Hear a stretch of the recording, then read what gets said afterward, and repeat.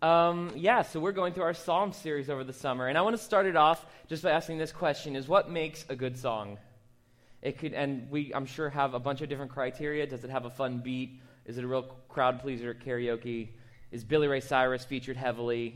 All sorts of opinions we can throw out on what makes a good song. But if you were to ask me, and I know you all want to ask me, I would tell you that a good song is one that tells a story. It's one that you can listen to and walk away feeling as though you know the author a bit better. And maybe it's even a song that tells a story that you feel like you're known.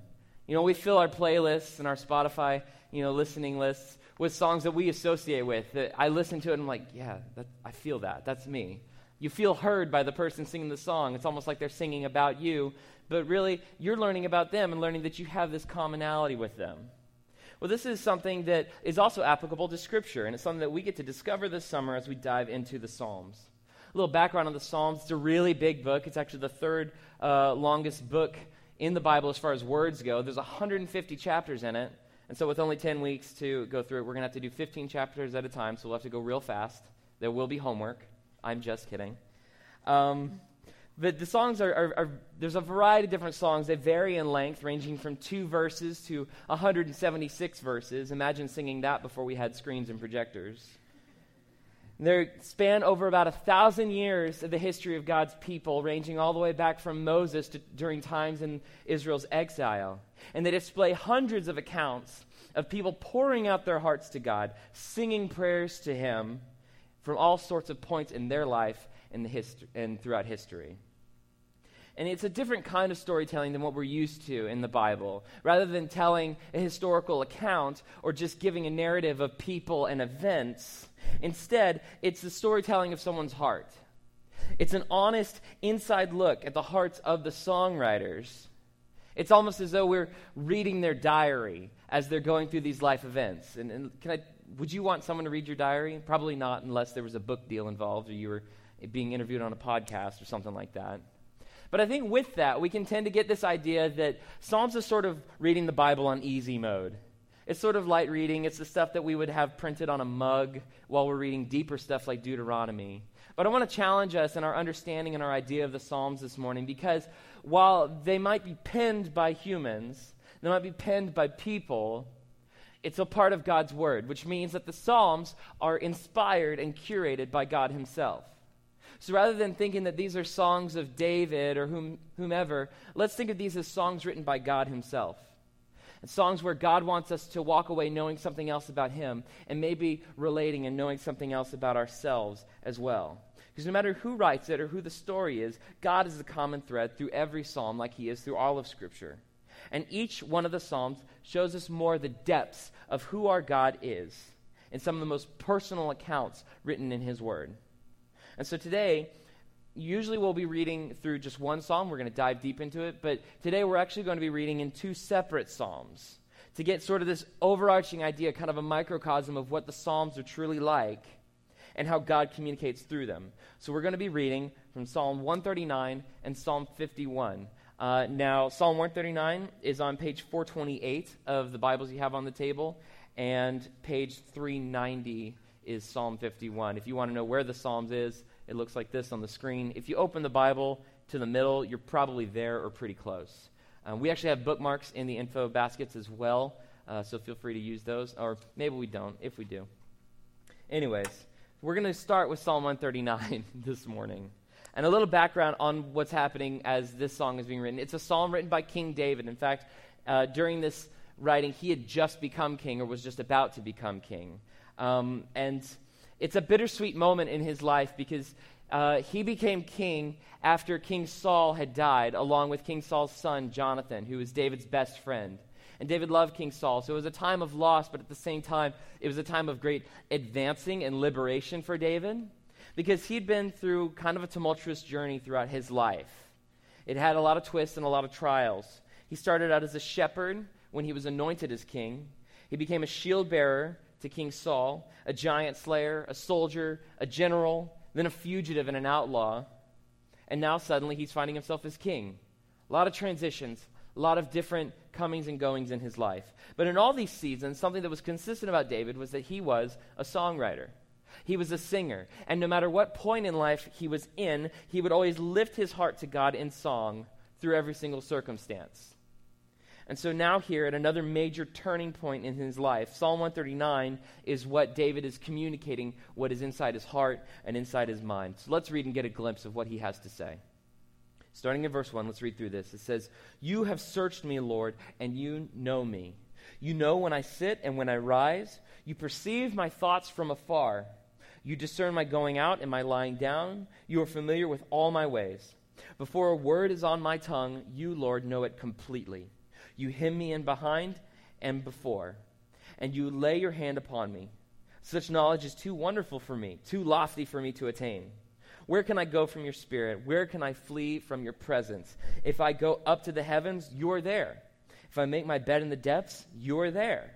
If I rise on the wings of the dawn, if I settle on the far side of the sea, even there your hand will guide me. Your right hand will hold me fast. If I say, surely the darkness will hide me, and light become night around me, even the darkness will not be dark to you. The night will shine like the day, for darkness is as light to you." So David's song here is a song of joyful remembrance of two things, of God's knowledge and of God's presence. David celebrates that from when he wakes up to when he goes to sleep, he is singing of how God is familiar with him in all his ways and everything that he is up to in his life. His coming and going, his thoughts and his words, even before David thinks them and speaks them, God knows him and knows them well. And we have a word for this in theology and Christianity. The word is this. It's called omniscience, and we'll have it on the screen. Everybody say it with me. Omniscient. When we say God is omniscient, what we mean when we say God is omniscient is that God sees us and knows us completely. He is all-knowing and always knowing, and nothing escapes his awareness or his perfect understanding. Not only that, but David sings about how God is always with him. He's always there. Whether he's at his highest point or at his lowest pit in life, God is present and guiding him and upholding him. This is another word that we have for God. It's this, omnipresent. Let's say this one as well. Omnipresent. One more time. There you go. So what this word means is that God is always with us. And no matter what, he's never far off, and he's never abandoning us and leaving us on our own.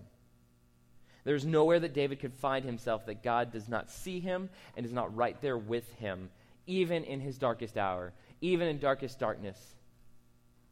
So remember, David is the one singing this, but remember, this is God's song. So let's, as we're reading this, what do we believe God is saying to us through this passage? Well, what I believe he's saying is that David and we have this wonderful, passionate God. He's telling David and telling us how passionate his heart is for us and the kind of relationship that he desires and has made a way for us to have with him. You know, just like the best songs are the ones where we feel like we know someone better and we get to feel like we are known, the same goes with the best relationships, where we can know someone for who they truly are and walk away feeling as though they truly know us as well. Because all of us want to feel as though somebody understands us and recognizes what we're going through. And also we want to know that somebody is there with us and is for us and on our side through the midst of life. And here God is saying, I am that someone. I want to be that someone. Just as David describes, he knows us better than anyone and is with us closer than anyone ever could be because of the power of his great love and his attentive kindness towards us. Not only is God saying, I am that someone, but in fact, God has always been that someone. Let's continue reading, picking up in verse 13. It says, "For you created my inmost being. You knit me together in my mother's womb. I praise you because I am fearfully and wonderfully made. Your works are wonderful. I know that full well. My frame was not hidden from you when I was made in the secret place, when I was woven together in the depths of the earth. Your eyes saw my unformed body. All the days ordained for me were written in your book before one of them came to be. How precious to me are your thoughts, God. How vast is the sum of them. Were I to count them, they would outnumber the grains of sand. When I awake, I am still with you." David goes on praising God, saying, God, you know me because you are the one who fashioned me. David says, I am fearfully and wonderfully made. We hear that a lot, but what does that mean? It doesn't mean that God was afraid of making David or wondered about making David. No, it means that he was created with a sense of reverence. With a great precision, God fashioned David. He designed him thoughtfully and with so much personal intentionality. And David's whole life is not some random, point by point, just throw darts at the wall situation. Nor is it something that's happening outside of God's radar. Because David is saying, from the very beginning, you have been with me. You have been speaking over me, and you have been the one knitting me together. And also, none of the circumstances up to this point in David's life were random or off God's radar. He said, you've been with me from the beginning, you're still here with me now, and you have always been there. Caring and being thoughtful beyond measure. And he's the exact same God to each and every one of us. We are all likewise knit together so personally and purposefully by God. And there is no hidden point in our life in which his back was turned to us, or he was unaware of what was going on, or he wasn't caring for us perfectly. He's consistently given us his attention and his affection. And maybe some of y'all are thinking, maybe you're like me and you're like, I don't relate to happy songs. There's not a lot of happy songs on my Spotify, and this sounds like one of those happy songs right now. So I'm not vibing with this. Maybe you're saying, it sure doesn't feel like God was with me during such and such a point in my present, or maybe in any time in my past, it doesn't feel like God's been with me this whole time. And I want to say, somebody who could probably relate to that is David. David lived through so many troubles, like we earlier described. As a shepherd, he had to face off predators and wild animals and face disregard and disrespect from his family. As a shield bearer and a giant slayer, he was mistreated by the king that he loved. As a soldier, he fought in life-threatening battles countless of times. And up until this point where he's made king, he was on the run. He was betrayed and hunted by the king that he loves and his best friends. And maybe some of these sound like extreme examples, but I think we can relate to the feeling that David had. In numerous Psalms, David starts out by saying, God, where are you? Do you hear me right now? Are you even there? Are you listening to me? Now, does that mean that God wasn't there? I don't think so. Because loving someone doesn't necessarily mean that there are no tough circumstances that they have to go through. God may not spare us from all of these hard times, but that's not what he in his love has offered to us. What he has offered is constant access to somebody who understands, to somebody who cares and is here to listen, and is reaching out to us with that understanding and with that comfort through every dark time, through every difficult time. He is assuring us, yes, I am listening. I hear you. I ache with you, and I care for you. So no matter what we are going through, we can know that we can always turn to him and count on him.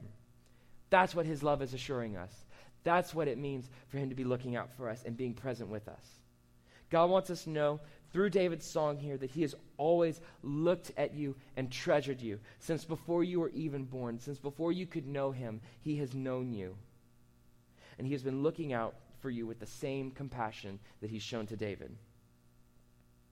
It's in every dark time when we've felt unsure or insecure or alone that God was still nearby and was making a way for us to know him. Acts 17, verse 26 reads like this. He says, he marked out their appointed times in history and the boundaries of their lands.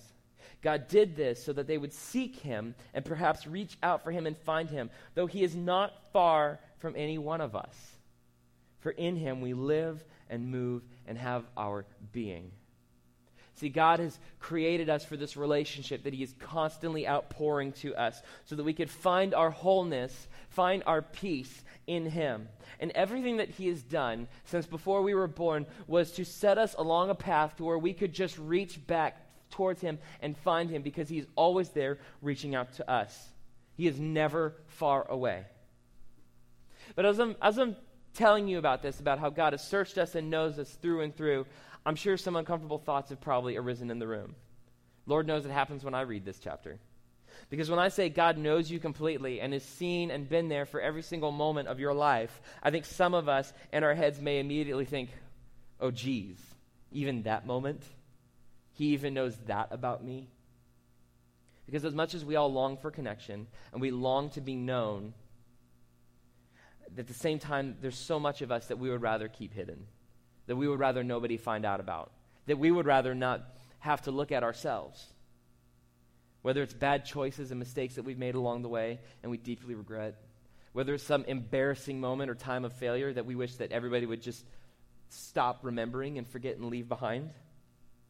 There's things that we are hesitant to admit to our closest friends, to our very selves, and we probably have not even brought it up to God before. Maybe you struggle being honest with yourself and you've walled up things in your past, hoping that it never comes to the surface again. And I would say someone else who relates to this is David, which brings us to Psalm 51, again, page 390. A little backstory on this chapter, it might be well known to y'all. Sometime after David had become king, he walked through one of the greatest downfalls of his entire life, wherein he forsook his responsibilities as king. He took a married woman named Bathsheba for himself and got her pregnant. And when he couldn't cover up for that and try and mask what he had done, instead he conspired to have her husband Uriah killed in battle so that he could try to get away with his sins. It's one of the most shameful acts in Scripture, where here we have the king of God's people, the so-called man after God's own heart, now living at arm's length and trying to bury proof of his sins and his actions. He's living a double life at this point. However, as David had written before, God knew him completely. And he saw David and David's sin and sent somebody to confront David on what he had done. And when David realized his wrongdoing, when he was made aware of it, when it was brought before him, he wrote Psalm 51 to finally be transparent with God, confess his sin, and ask for God's forgiveness and restoration. So let's read. We're going to read just a couple select passages, starting in verse 4. David writes this, "Against you, you only have I sinned and done what is evil in your sight. So you are right in your verdict and justified when you judge. Surely I was sinful at birth, sinful from the time my mother conceived me. Yet you desired faithfulness even in the womb. You taught me wisdom in that secret place." This may sound like a strange apology to us, because David committed terrible, terrible acts against Bathsheba and against Uriah, and it involved all these other people in his wrongdoing and in his crimes. But here David is saying that his true offense was against God. Well, the reality is, it's both. He had wronged other people, and he had to atone for it. In fact, David did. His life was difficult after this because of what he had done, and he set himself up for a lot of pain that didn't need to be faced had he followed God. But this psalm isn't just a list of, I'm sorry I did such and such a thing, I'm sorry for X, Y, and Z. This is a personal connection that David is making, and a personal confession to God as an individual, because David realized how he has wronged God personally. Because this sin has taken a toll on his relationship. Because David knows that God has always been with him. He says he's been offering wisdom, which is the light of God's presence, since the very beginning of David's life. And since before David was born, he says God desires faithfulness. Now that doesn't mean that God expected David to be perfect since the day he was born and from then on. Rather, it means that God desires to faithfully have a relationship with David, that David was seen and desired since he was born.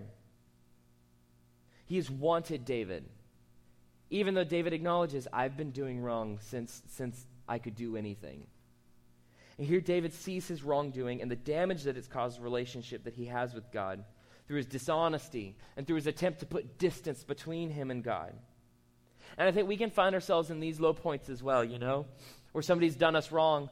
And, say, like, if I threw sand at Jenny's kids, I have to apologize to Jenny's kids for throwing sand at them, but I've done something wrong to Jenny as well, because I know Jenny. She's a friend of mine, and I've disrespected her by harming her children. In the same way, David has disrespected God, has dishonored his relationship and trust with God by harming the ones that God loves, by harming God's people. And so it's caused a rift in the relationship. And we can experience this when people have done us wrong or when we've done wrong to other people. There's a distance and a detachment that happens with that wrongdoing that needs to be reconciled. But remember, this is God's song. So what is God saying? What is God's perspective on this? Here he is saying, David, I have faithfully pursued you and wanted you from the beginning. And even now, I haven't changed my mind. I still want you. Come back to me. We can understand this better as we read more into David's confession. Let's jump ahead to verse 10. He asks God this. He says, "Create in me a pure heart, O God, and renew a steadfast spirit within me. Do not cast me from your presence or take your Holy Spirit from me. Restore to me the joy of your salvation and grant me a willing spirit to sustain me." David asked God, "Lord, will you please not leave me? Don't break up this relationship with me. Instead, would you give me a new heart, a clean heart, and a spirit that is willing to walk with you and steadfastly remain close to you, no matter what?" David knows that God isn't impressed with some modified behavior, so he's not saying, "Lord, I'm never going to commit adultery again. I'm never going to conspire murder again." God desires David's heart. He desired it to be humble, to be open and honest, and willing to remain close with him, just as God has desired, just as God has wanted. See, God was still knowing and present and caring for David, even as he was doing these despicable things. Even when David had failed him, God was unfailing in his affections. And he was willing to forgive David and reconcile that relationship between them, because that is what God has always wanted. And the message of this relationship applies to us as well, because we likewise have been fashioned by God, and we have been treasured by him and desired since birth for a relationship in this closeness with a God who loves us wholeheartedly.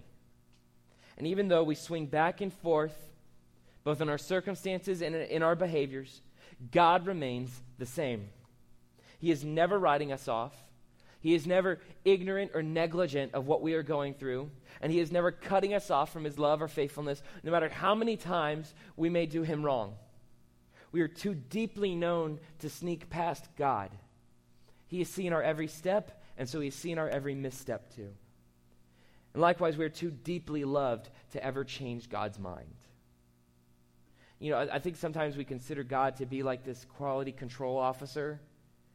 He's just like this disappointed supervisor with a red pen and a clipboard, just kind of shaking his head in the corner, waiting for us to finally get things right. You know, when are you going to get up to that C average now, Caleb?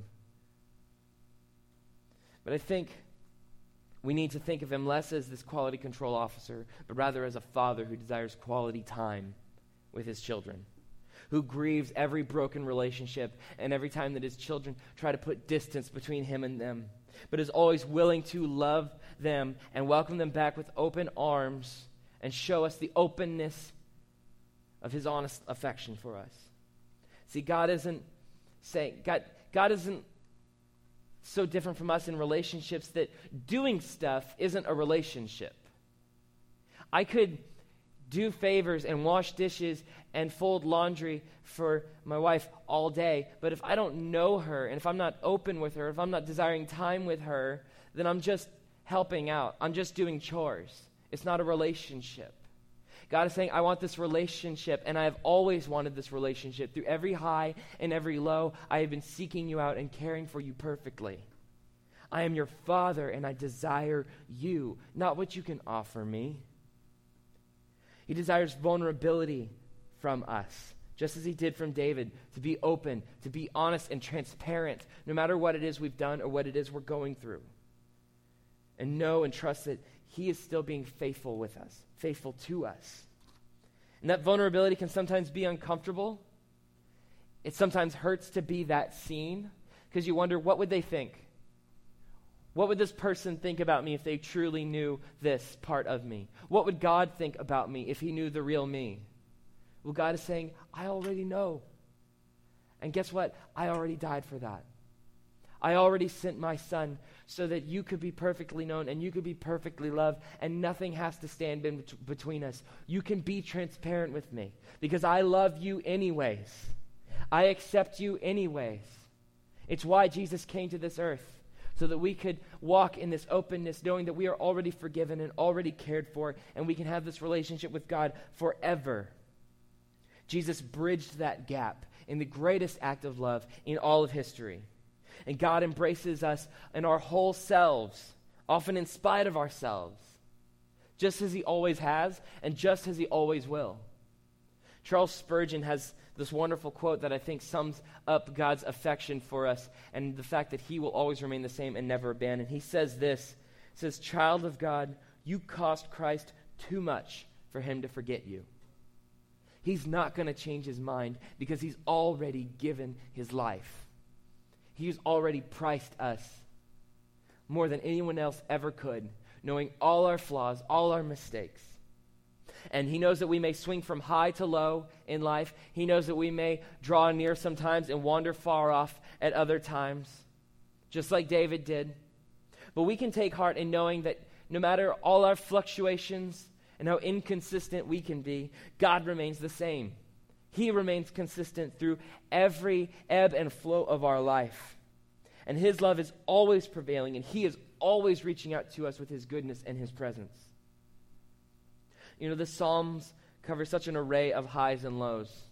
This is only just 2 instances of them. And we're going to dive into them more and more over the summer. But I think one of the overarching themes throughout all of them is what we have seen here today. That we are free to bring our honest selves towards God, knowing that he sees us completely and he loves us completely. And he welcomes this openness because he will not condemn us. If we draw near to him, he will honor that, and he will let us be found in his love. David in Psalm 139 with this final request. Let's turn back there and it'll be up on the screen. Verse 23 and 24 reads like this. It says, search me, God, and know my heart. Test me and know my anxious thoughts. See if there's any offensive way in me, and lead me in the way everlasting. Echoing his declaration from the beginning of Psalms 139, he says, Lord, you have searched me and you know me. But now David is inviting God to come in and know him. He's inviting him to search his heart and hear his every thought, anxious and imperfect as they may be. He says, God, I know you know me, and I want you to know me. All this so that he can walk in God's everlasting way. So God can work out any unright thing within him, any wrong thing that might lead him away. And he can enjoy this everlasting relationship with the one who is always with him and is always loving him. And the question for us today is, will we do the same? Let's pray.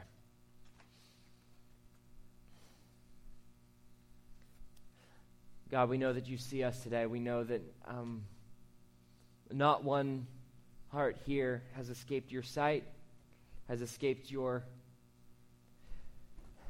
perfect care, God. Even in difficult times, in times of questioning and wandering, you have still been nearby.